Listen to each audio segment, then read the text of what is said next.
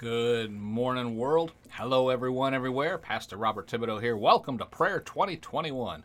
We're so blessed that you're joining us today. We're sponsored by PodcastersForChrist.com. So if you have a Christian podcast, you're starting a Christian podcast, you want more information on how to start your podcast, go to PodcastersForChrist.com. Take a look around. A lot of free resources right there on the platform to go ahead and help you get started. Amen. Today is February 20th. And our scripture for today is from 1 Corinthians chapter 14, verse 13. For this reason, the one who speaks in a tongue should pray that they may interpret what they say. Let's go to the Lord with a word of prayer. Heavenly Father, in the name of Jesus, we thank you. We praise you, Father, for the privilege of being able to pray to you. We thank you, Father, for establishing prayer as this communication medium between our simple, humble selves and the Most High God, creator of all things. And Lord, we pray for wisdom and understanding and the ability to speak in tongues, to edify ourselves, and to just give praise to you. And we thank you, Father, for your blessing upon us in doing so. We pray that this word that's communicated today would make sense and be spread throughout the world, bringing people into a closer relationship to you through Christ Jesus. In Jesus' name we pray. Amen and amen. Today we're talking about praying in tongues again, part 2. As we covered yesterday, speaking in tongues is always manifested when folks are filled with the Holy Spirit. And we can read this in Acts chapter 2, verse 4. And when they were all filled with the Holy Ghost, and began to speak with other tongues as the Spirit gave them utterance. Now, I would not argue and fuss about whether or not tongues is the evidence of the infilling of the Holy Spirit. According to what we just read in Acts chapter 2, verse 4, it is. Period. End of story. Amen. Don't shout me down when I'm preaching good. Amen. Now, on the other hand, I know that Christians who do not speak in tongues do have experiences with the Holy Spirit also, because after all, the new birth, being born again, is brought forth by the Holy Spirit. Am I right? Now, as God's Spirit bears witness with our spirits that we are children of the Most High God, and you can read about that in Romans chapter 8, verse 16. But the great man of God, Smith Wigglesworth, once related how he would argue with Pentecostals who said, if you're filled with the Holy Ghost and you would speak in tongues, well, he would argue with them saying, I'm just as filled with the Holy Ghost as you are. I'm seeing miracles in my ministry, but I don't speak in tongues. Now, one day he heard about an Episcopal church, not Pentecostal church, an Episcopal church, where the pastor and many members of the congregation had been praying in tongues, and great things were happening at that church. So he decided to go and visit the pastor. And when he arrived, the pastor was not there, but his wife was there. And Smith just asked her about this praying in tongues stuff, and he told her he had the Holy Ghost, but he wanted to speak in tongues. And she told him, no, you don't want tongues. You want the Holy Ghost. Then the tongues will take care of itself. And he said, I already have the Holy Ghost. And she told him, never mind, just kneel here and let me pray for you. After she prayed, there was another knock at the door, so she left and closed the door on Smith Wigglesworth so he would not be disturbed. Smith said he had a vision of a river of blood flowing from the throne, and it just surrounded him. And he started to exclaim, I'm clean, I'm clean, I'm clean, over and over and over again. After a few times, he knows he wasn't saying I'm clean in English anymore. It was some strange language he'd never heard. He was now speaking in tongues. That was when he realized in all of the arguments he had been having with other believers who said they spoke in tongues, telling them that he had just as much of the Holy Spirit as they did, he realized he had never actually been baptized in the Holy Spirit. And that was the difference.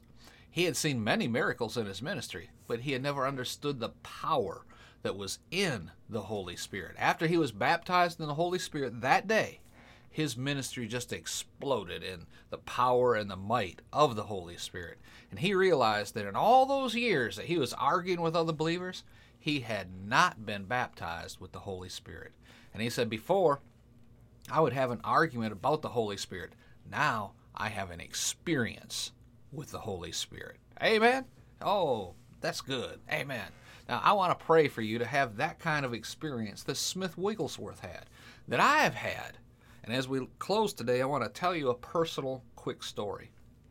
I had a ministers' conference several years ago, probably 7-8 years ago anyway, time of this recording. A preacher was talking about Lester Sumrall. Now, Lester was a disciple, a student of Smith Wigglesworth, personally ministered by him. And when Lester left for America, Smith Wigglesworth laid hands on him and imparted the same spirit that was on him, Smith Wigglesworth, into Lester Sumrall. Think of, Elijah and Elisha type thing. As Lester was getting on in age, and he had a tremendous ministry here in America, one of his personal students, one of those he had taken under his wing as a disciple, was Scott Webb.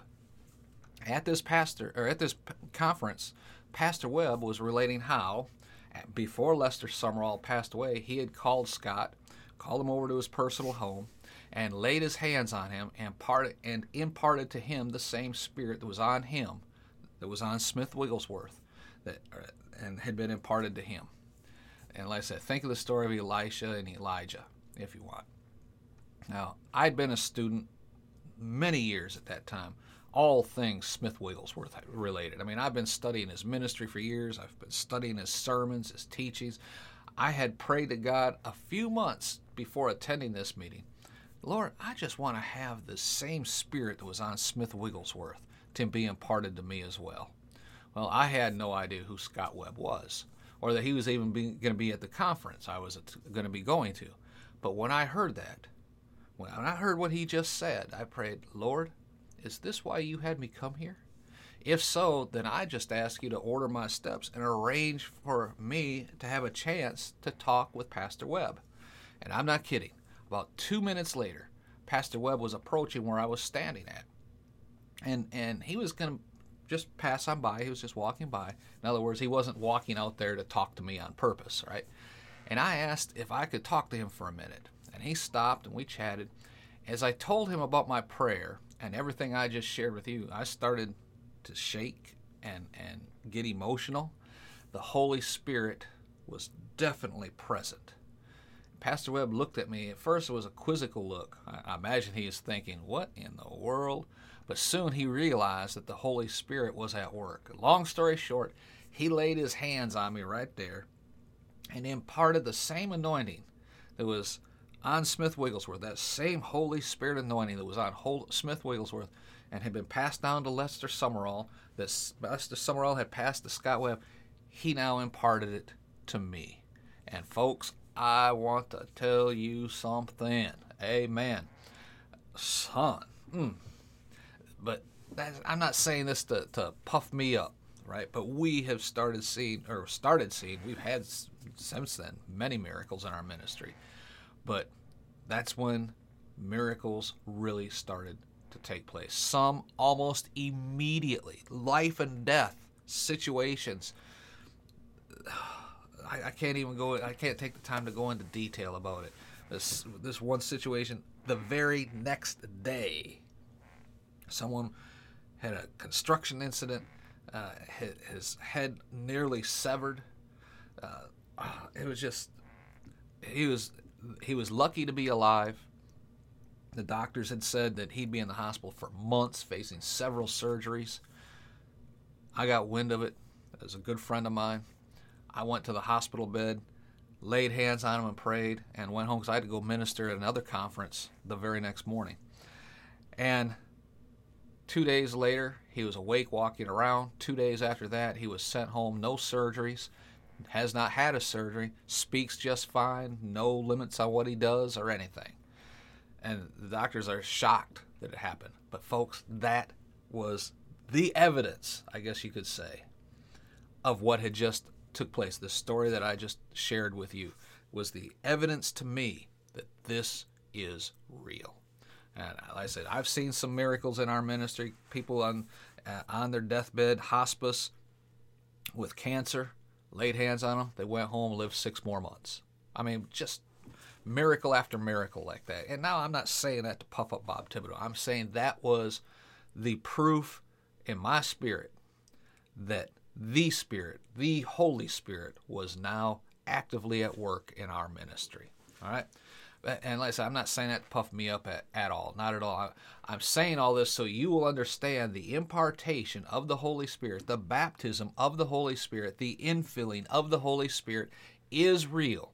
And the manifestation that it has truly happened is the speaking in tongues. Now I want to pray with you right now that you will grasp, your spirit man will grasp that this is real. Let's pray. Father, in the name of Jesus, I thank you for the privilege of relating this personal story of what happened to me with the evidence of speaking in tongues, with the evidence of the baptism of the Holy Spirit, with evidence that the Holy Spirit is real, is actively seeking those who seek him, to be used by him to minister the gospel to others.